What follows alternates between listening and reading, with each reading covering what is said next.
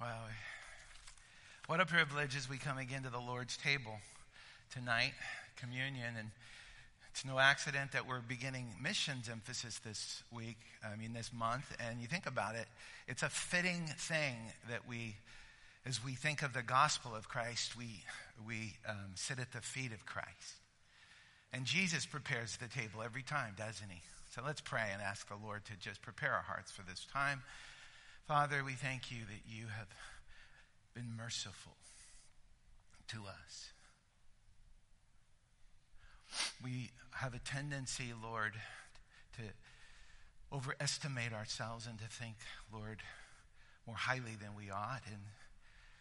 But then, Lord, when we realize that you know the full state of our hearts, you know our sinfulness, and then you loved us anyway,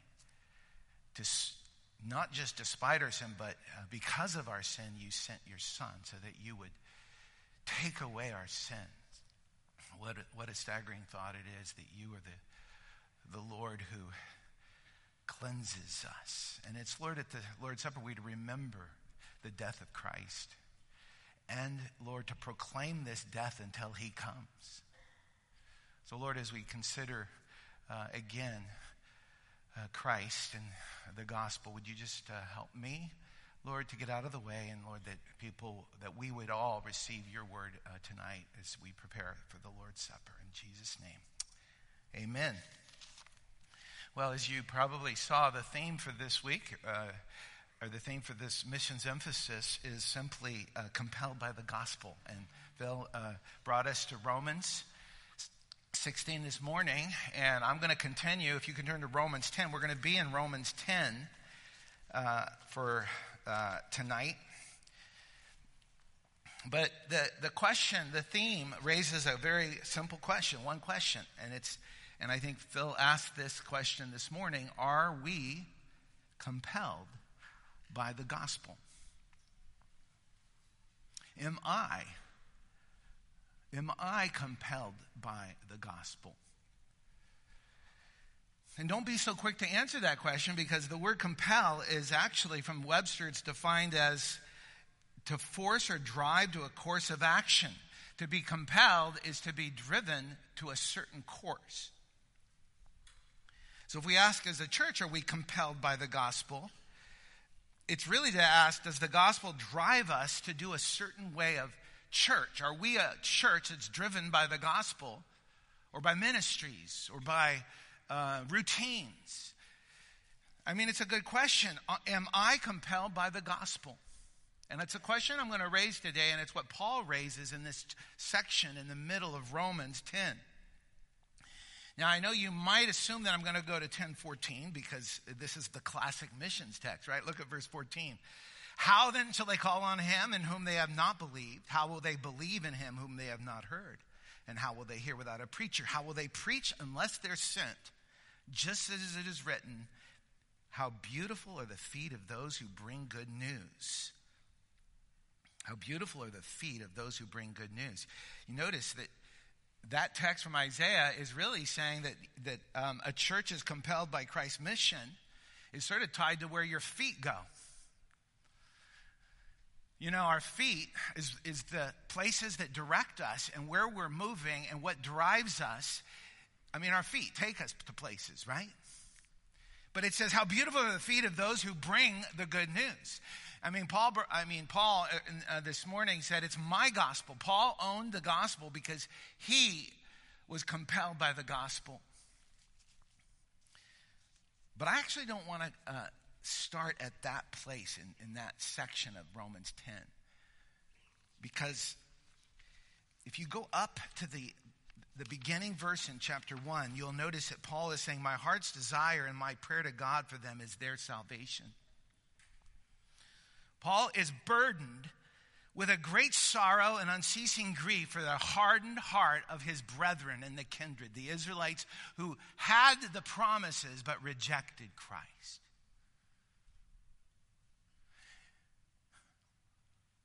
Can you have Christ, who is the sum of all of God's promises, especially that your sins can be forgiven, and then reject the gift of God? The question Paul asks in chapter 9 is, the Israelites, these are the sons of covenant. They were given the law and the promises. And from whom is Christ?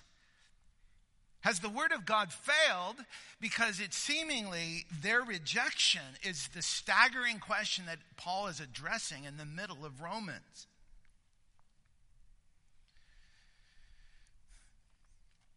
So before we can get to the part of sending the gospel to others, we got to go back and address another question.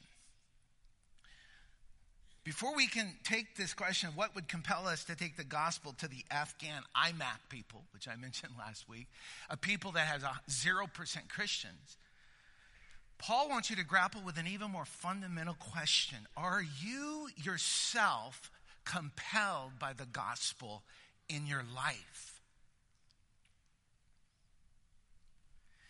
I mean, the whole book opens up with Paul saying, I am not ashamed of the gospel. Paul was compelled by the gospel. And he's writing this whole epistle because he wants the church in Rome to be compelled by the gospel. As we heard this morning, to even help Paul on his way to Spain, because there are people that had not heard the gospel. But here we are in the middle of the book of Romans in chapter 9 through 11, and many people misunderstood this as a parenthesis in Paul's argument. Like, why is he now going to Israel and their rejection and election? And some are elect, and God shows mercy to some, and others he doesn't. And then why is it that he is pausing, as it were, and saying, brethren, my heart's desire and my prayer to God for them is for their salvation. Why their unbelief? Did God's word fail? Can God's word fail? Where in Isaiah it says God sends his word and it will not return void. So how does this section tie into this gospel letter? And for us as we are in this missions month and even in the Lord's Supper tonight, how does it apply to us?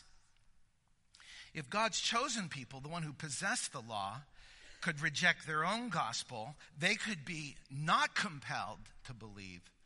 Could it not happen even in the church? You know, Jesus has a way of directing our hearts to ask, where is our heart ticking? What's driving us? That's compelled. What's compelling us? Many, many things vie for our hearts. There's this one story in Luke where Jesus is invited over to a Pharisee's house, and Simon welcomes him in. I put quote marks around that. And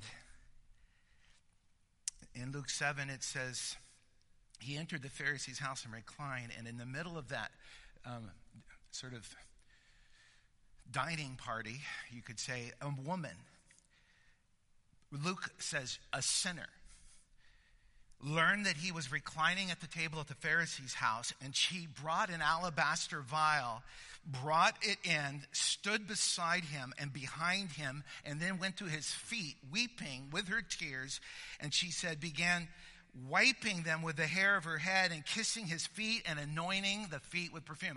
Can you picture Jesus around this table reclining, and this woman, the sinner, literally the one everybody knows should not be in this place.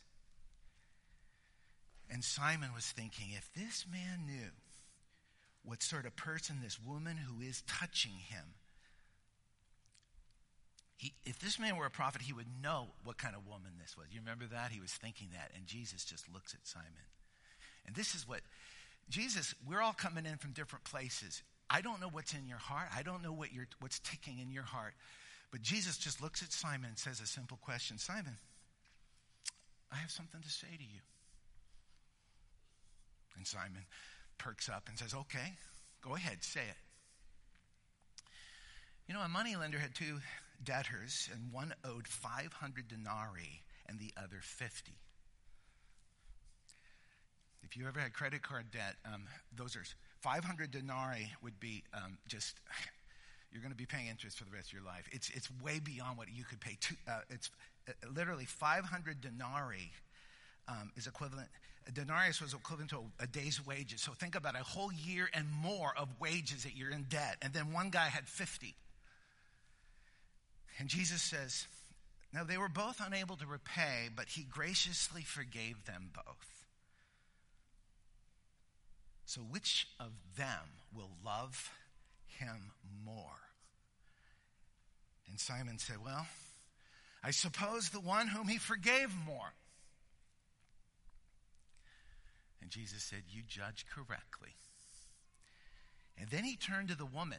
Simon is just left in the dust. Simon, the proud guy who was looking down at Jesus for just even welcoming a sinner. Jesus just turns to the woman, and then he addresses everyone. Do you see this woman? I entered your house. And Simon, you gave me no water for my feet, but she's wet my feet with her tears and have wiped them with her hair. You gave me no kiss, but since the time I came in, she has not ceased to kiss my feet. You did not anoint my head with oil, but she anointed my feet with perfume. For this reason I say to you, her sins, which are many, have been forgiven. For she loved much. But, and then he looks at Simon, he who is forgiven little loves little. A hard heart can come when we forget the plight and the desperation that we're in before a holy God. And to understand how much we're forgiven. And if we forget that, we love little. You see, I think at the heart of being compelled by the gospel is a bigger question, is do we believe what the gospel says about us? And do we see what the gospel says about our Lord and Savior? And so I want to start in chapter 9, verse 30, because he's going to start there. And he's going to do a series of contrasts in this section. But basically we're going to walk through two truths of the gospel that we must believe so that we don't grow cold or hard.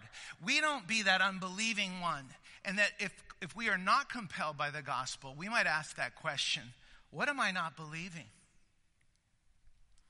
And the Lord might even challenge us tonight as we take the Lord's Supper. Have we remembered why we come to this table and what the Lord has done? So here are the 2 points I want to make in this text. You'll see them pretty clearly. The first truth that we must believe or see is how the gospel exposes that our greatest need is for a righteousness that we don't own. That is a declaration. Whenever you preach the gospel, it's saying you're bankrupt. But secondly, we're going to see how the gospel is a summons to believe on Christ alone for the righteousness that God requires. So look at how he begins with this first point.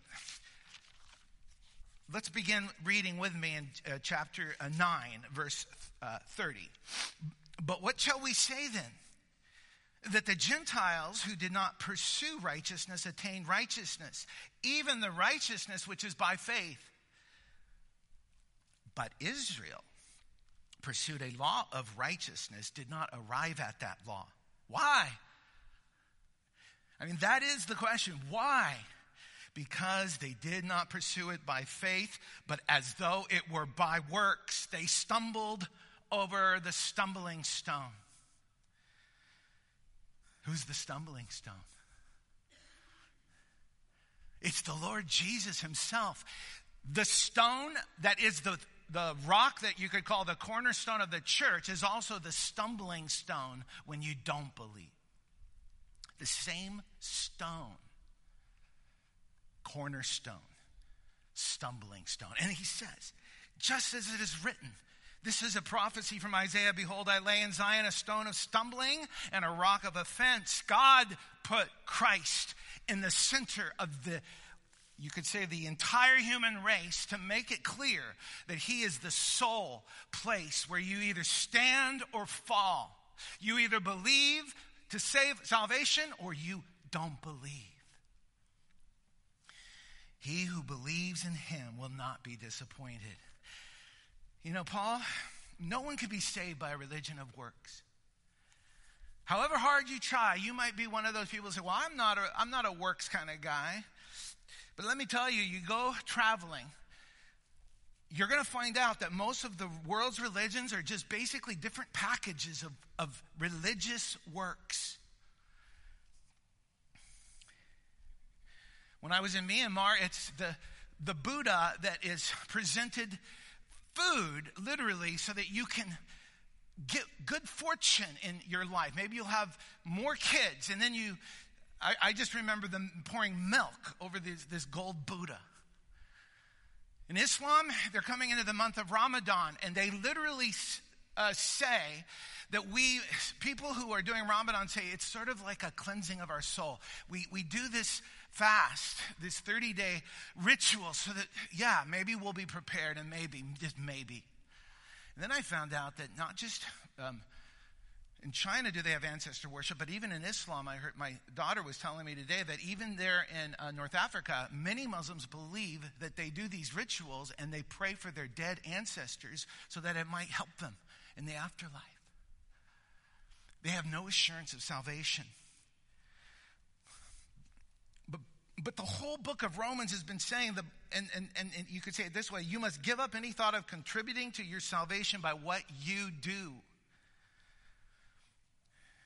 And you must trust in Jesus Christ and his work completely. As one commentator says, Christ charged himself with the doing, and he has left us with the believing. Once in an evangelistic crusade, an evangelist stopped the invitation and he asked for every Christian to witness to the person next to them. And a small little boy turned to a gentleman standing next to him and said, Mister, do you know Jesus as your personal Savior? And very condescendingly, the man looked down at the little boy and replied, Why, son, I'm an ordained deacon. With all the innocence of the world, the little boy said, Mister, it don't matter what you've done. God will save you anyway. It don't matter what you've done. God will save you anyway. Is that not the message? The gospel says God justifies not those who deserve it, but those who are undeserving. So as we said, the question of the contrast of Gentiles who were not pursuing righteousness, they attained a righteousness. What they mean by attaining righteousness is they got right with God. Whereas the Jews who had the law blameless, you could say, Paul said, I was blameless in every matter of the law, they stumbled at one point.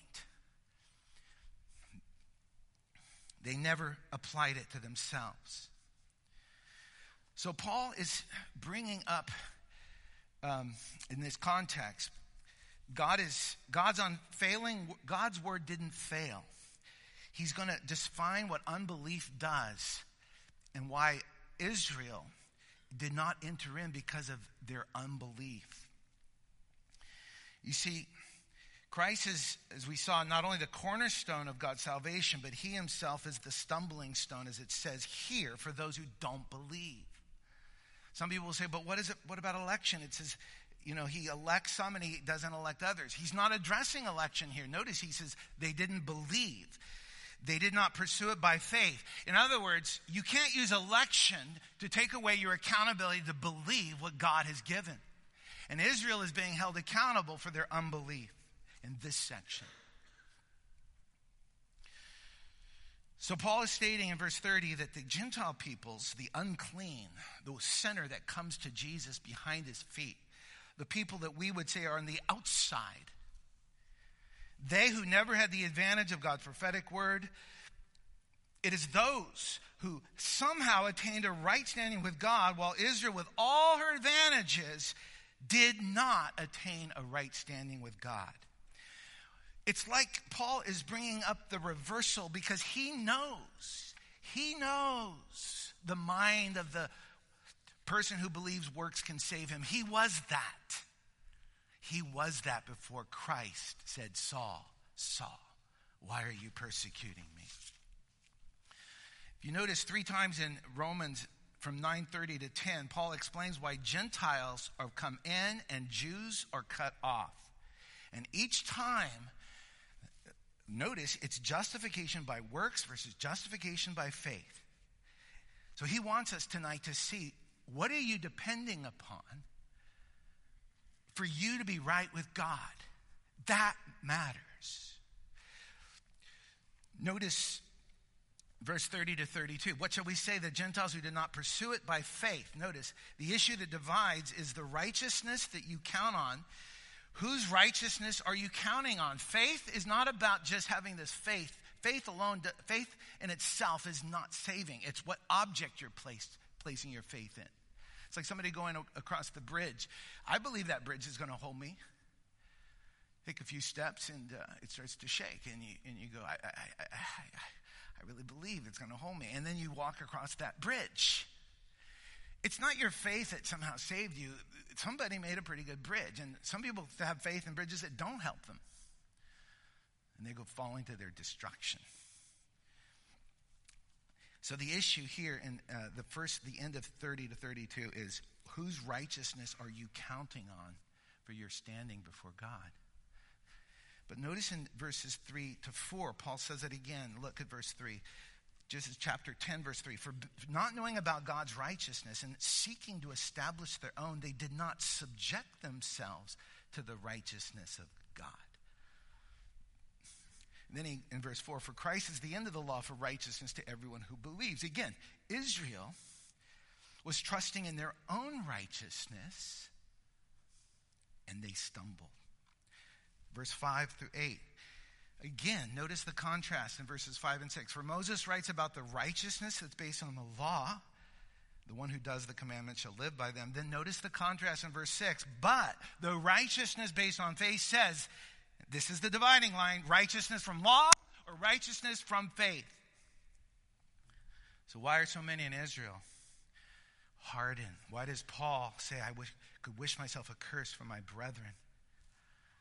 Because they've hardened their heart, because they took God's righteousness and brought it down to their level. Notice how verse 3 shows 2 things that made them stumble. Look at verse 3. Not knowing about God's righteousness, that's the first thing. And number 2, seeking to establish their own. Catch that? Not knowing about God's righteousness means they made excuses to somehow justify their own righteousness.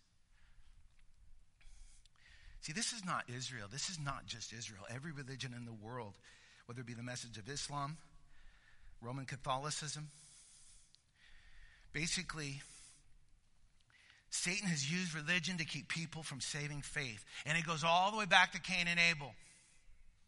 Cain's angry. Why is Cain so angry? Do you remember that?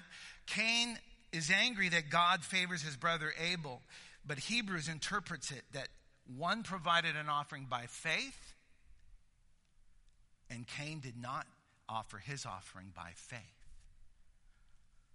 And that is the essence of religion. Instead of faith, it's actually, look at all the things I'm doing. And why isn't anybody noticing me? And I'm getting tired of all the things. Nobody notices me. Cain was angry because he didn't go to God via the humble, prostrate recognition that he goes by faith alone, not depending on his own works. On December 8th in 1934, John and Betty Stam were beheaded in China. And in Shanghai, they sent word to one of his, a new 20-year-old missionary named Dick Willis had just arrived on the field in China. And when he heard about their beheading, he said, will I too be captured and murdered? Am I going to die here too, Lord, alone? But then he later reflects on what he's doing in China and why he went. And he says, I was told I was doing an injustice to people to come to them as a Christian missionary. I want you to know I wouldn't turn over in bed for religion, but I would circle the world for the sake of the gospel. Another missionary gives us the contrast that Paul's bringing out here is, what are you trusting in? Religion or the gospel? And missionary John Siemens, in his book, The Supreme Task of the Church, compares religion with the gospel. Think about it this way. The religion is man-made. The gospel is God-given. Religion is what man does for God. The gospel is what God has done for man. Religion is man's search for God. The gospel is God's search for man. Religion is good views. The gospel is good news. Religion is good advice. The gospel is a glorious announcement. Religion takes man and leaves him as he is. The gospel takes a man as he is and makes him what he ought to be. Religion ends in outer reformation. The gospel ends in inner transformation. Religion whitewashes. The gospel washes white. Religion places the prime emphasis upon doing. The gospel places the emphasis on a person. You can take Buddha out of Buddhism, and Buddhism still remains with its Four Noble Truths and its Eightfold Path. You can take Muhammad out of Islam, and Islam is still intact with its 5 pillars of action and 6 articles of belief. But if you take Christ out of the gospel, there's nothing left. For the gospel is Christ. That's verse 4. This is the consummation and the answer to why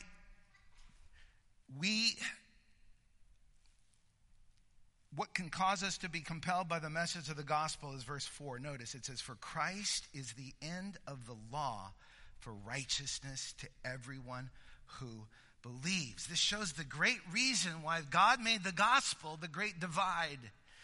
The verse literally reads, it fronts the telos word, which is the end. In your translation, it's the end of the law, but in the beginning, in the Greek, the way it's emphasized is like this. The end of the law is Christ for righteousness for all who believe. The law contains all of God's holy requirements for a right standing. And for Christ to be the end of the law, in one sense, you could say, when he said it is finished and he breathes his last, it says in the Gospels that the temple veil was torn in two. So in some sense, you could say the Mosaic covenant was obsolete when the new covenant was ratified. But in the context of Romans, that word at the beginning, the end of the law, I think is a bad translation, because it's all the way through. Paul has been saying what your greatest need is righteousness. Not more works, not doing this and not doing that. It's a righteousness that comes justification by faith alone. So I think telos could be translated fulfilled. Listen to how it would read. The fulfillment of the law is Christ. And what I mean by that is the fulfillment of the requirements of the law. God's righteousness can be met by no other. That is, Jesus alone is able to fulfill what God requires. Christ is the center of the gospel because God's righteous requirements have been fully satisfied. The debt of certification has been paid. Our debts are paid in full. It is finished. Telestai. God is satisfied. I love that. Christ, the fulfillment of the law's requirements is Christ. Chapter 3, we heard this morning, redemption is the ground. Redemption is the blood of Christ shed. When we take this cup tonight, Jesus says, remember what I did in laying my life down for you. You didn't have what that righteousness. Oh, blessed are the poor in spirit, for theirs is the kingdom of heaven. You get poor in spirit when you realize you're bankrupt. You don't have what it takes to be right with God. You've blown it over and over and over. And suddenly Jesus extends the cup and says to the disciples, drink. Remember, this is the blood of the covenant that I'm shedding for you.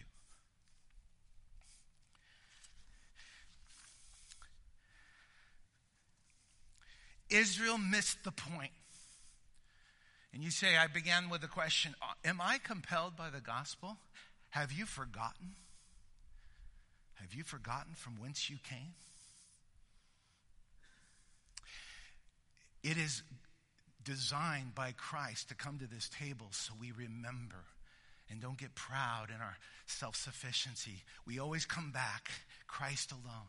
It's his blood and his body shed for me. I have been crucified with Christ. It is no longer I who live, but Christ lives in me. And the life which I now live, I live by what? Faith. It's a faith that continues to believe that his righteousness is what saved me. I had nothing to bring to the table. Jesus prepares the table. Oh, man. I read a book by Gilbert on what is the gospel. And he brings out something very interesting that I think is apropos. And I asked the question, so how could Israel miss this? How could they miss their Messiah?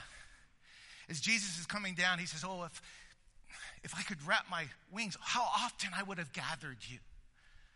But their hardness of heart and unbelief tied in with their pride because they couldn't see that their righteousness was bankrupt. But bigger than that, in verse 3 it says, they did not subject themselves to the righteousness of God. They created God. You created God in your own image. You can make yourself sort of appear like, hey, everything's okay. Greg Gilbert in his book, What is the Gospel, says, let me introduce you to God, and he uses lowercase. This is the way some people think of God.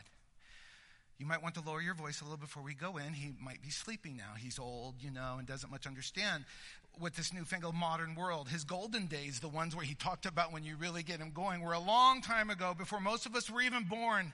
That was back when people cared about what he thought about things and considered him pretty important to their lives.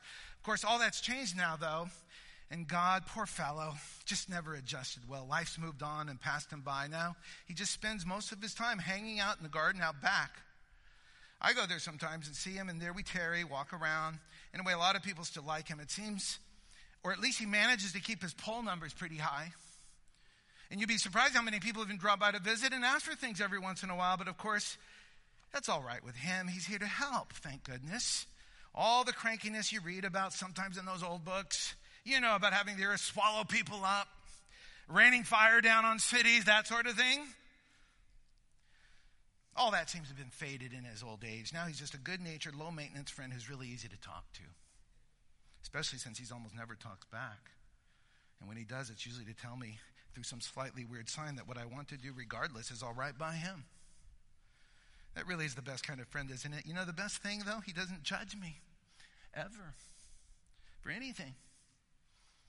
Oh, for sure, I know that deep down he wishes I'd be better, but more loving, less selfish. But he's realistic. He knows I'm human and nobody's perfect, and I'm totally sure he's fine with that. And I'd like to think of love as never judging, only forgiving.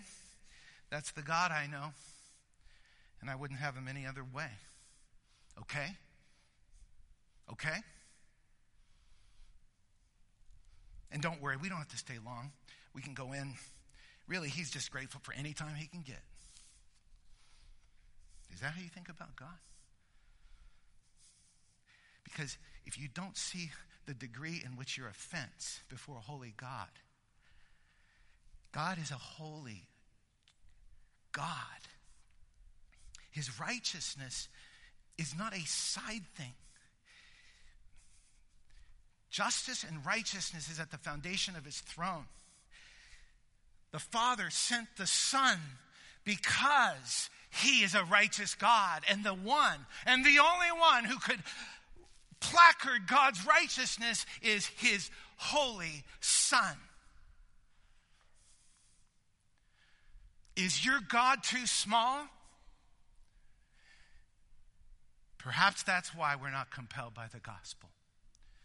Because God is a judge, a righteous judge. And we all fall short of the glory of God.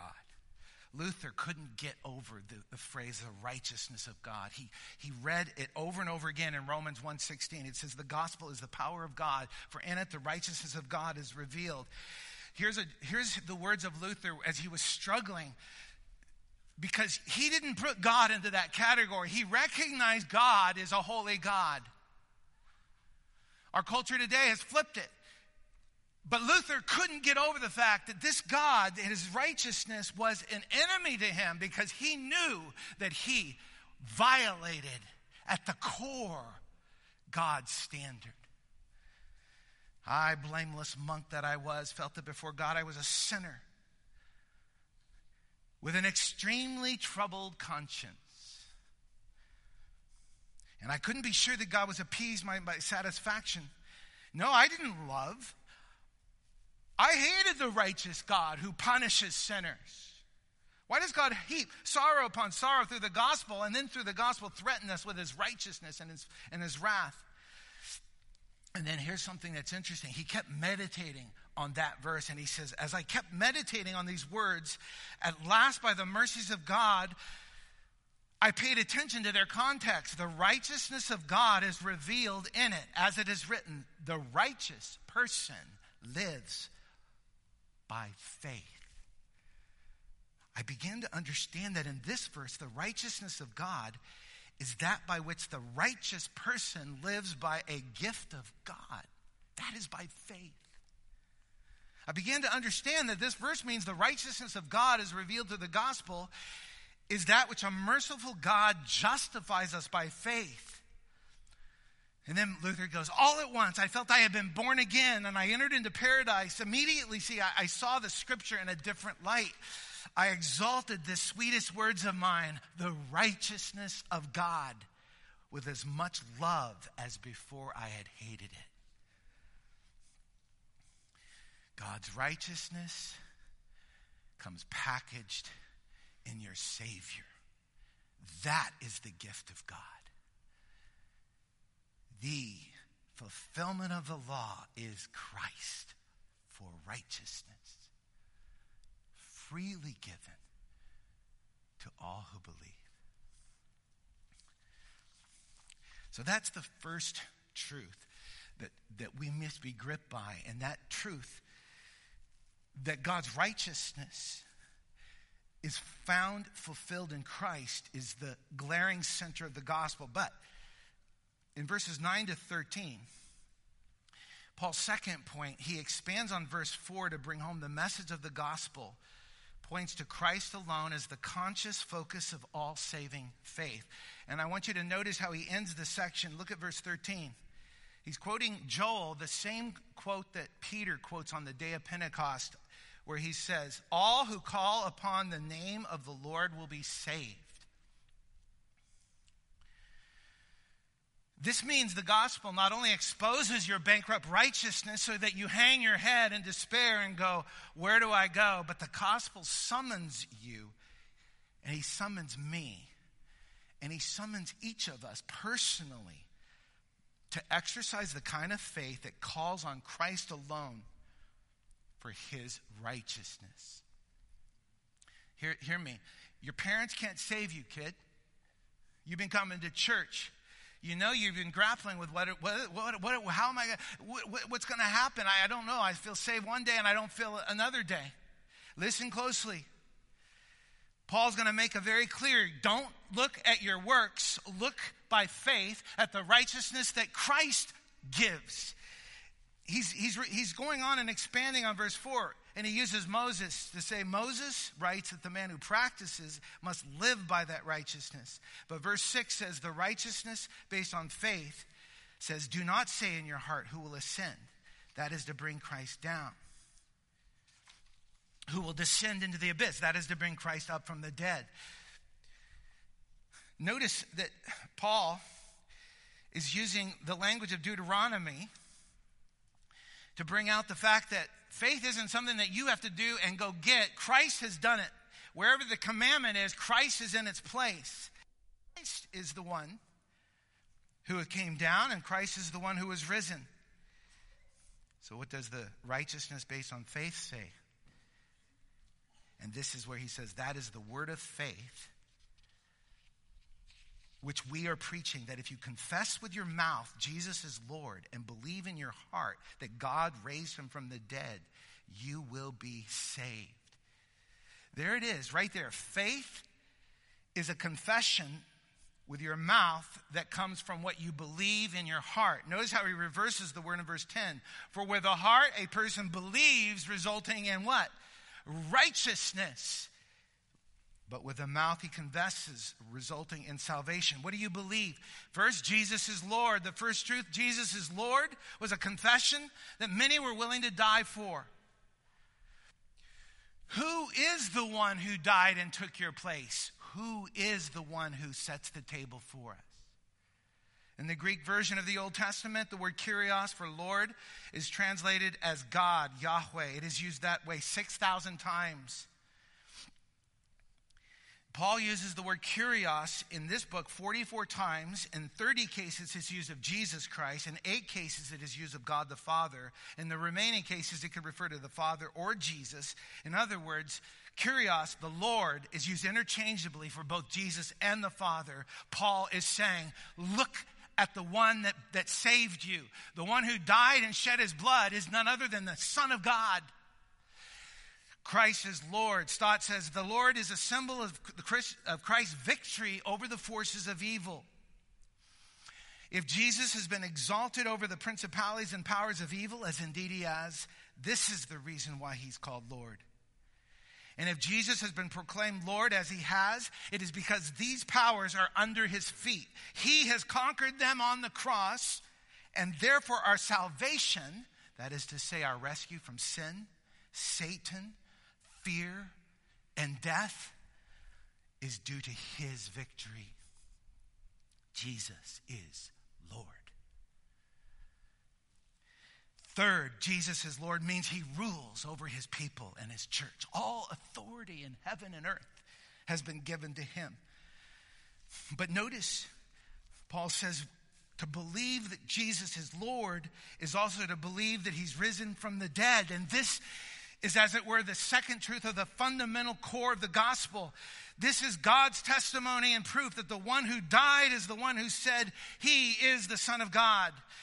The resurrection proves that everyone who came to Christ and believed on him is justified from your sin. As Paul says in Romans 4:25, he was delivered over to death for our sins and was raised to life for our justification.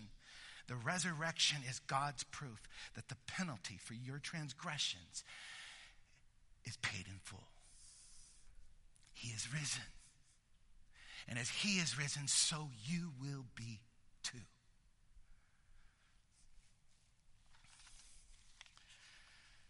So here we are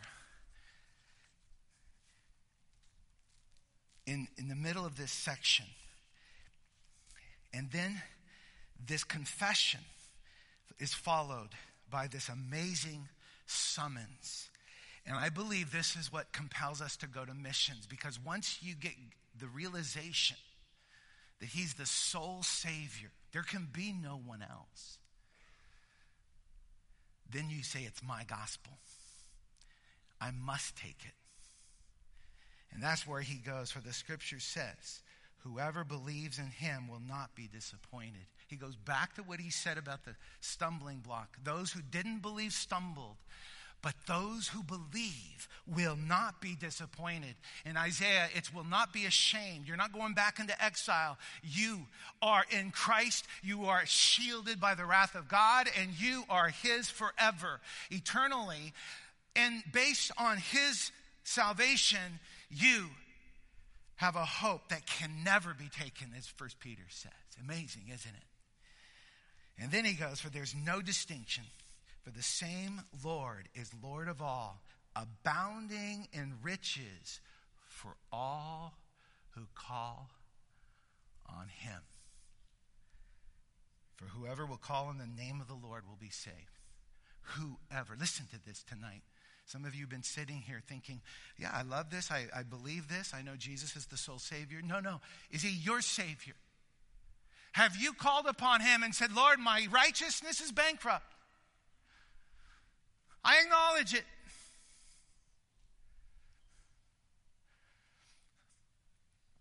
You see right through me, and I wanted you to know, Lord, that I'm coming here bare, exposed, and Lord, I recognize that Jesus is Lord. I believe it, and I believe you're risen from the dead, and so, Lord, I call upon you. Help me. I need a righteousness I don't have.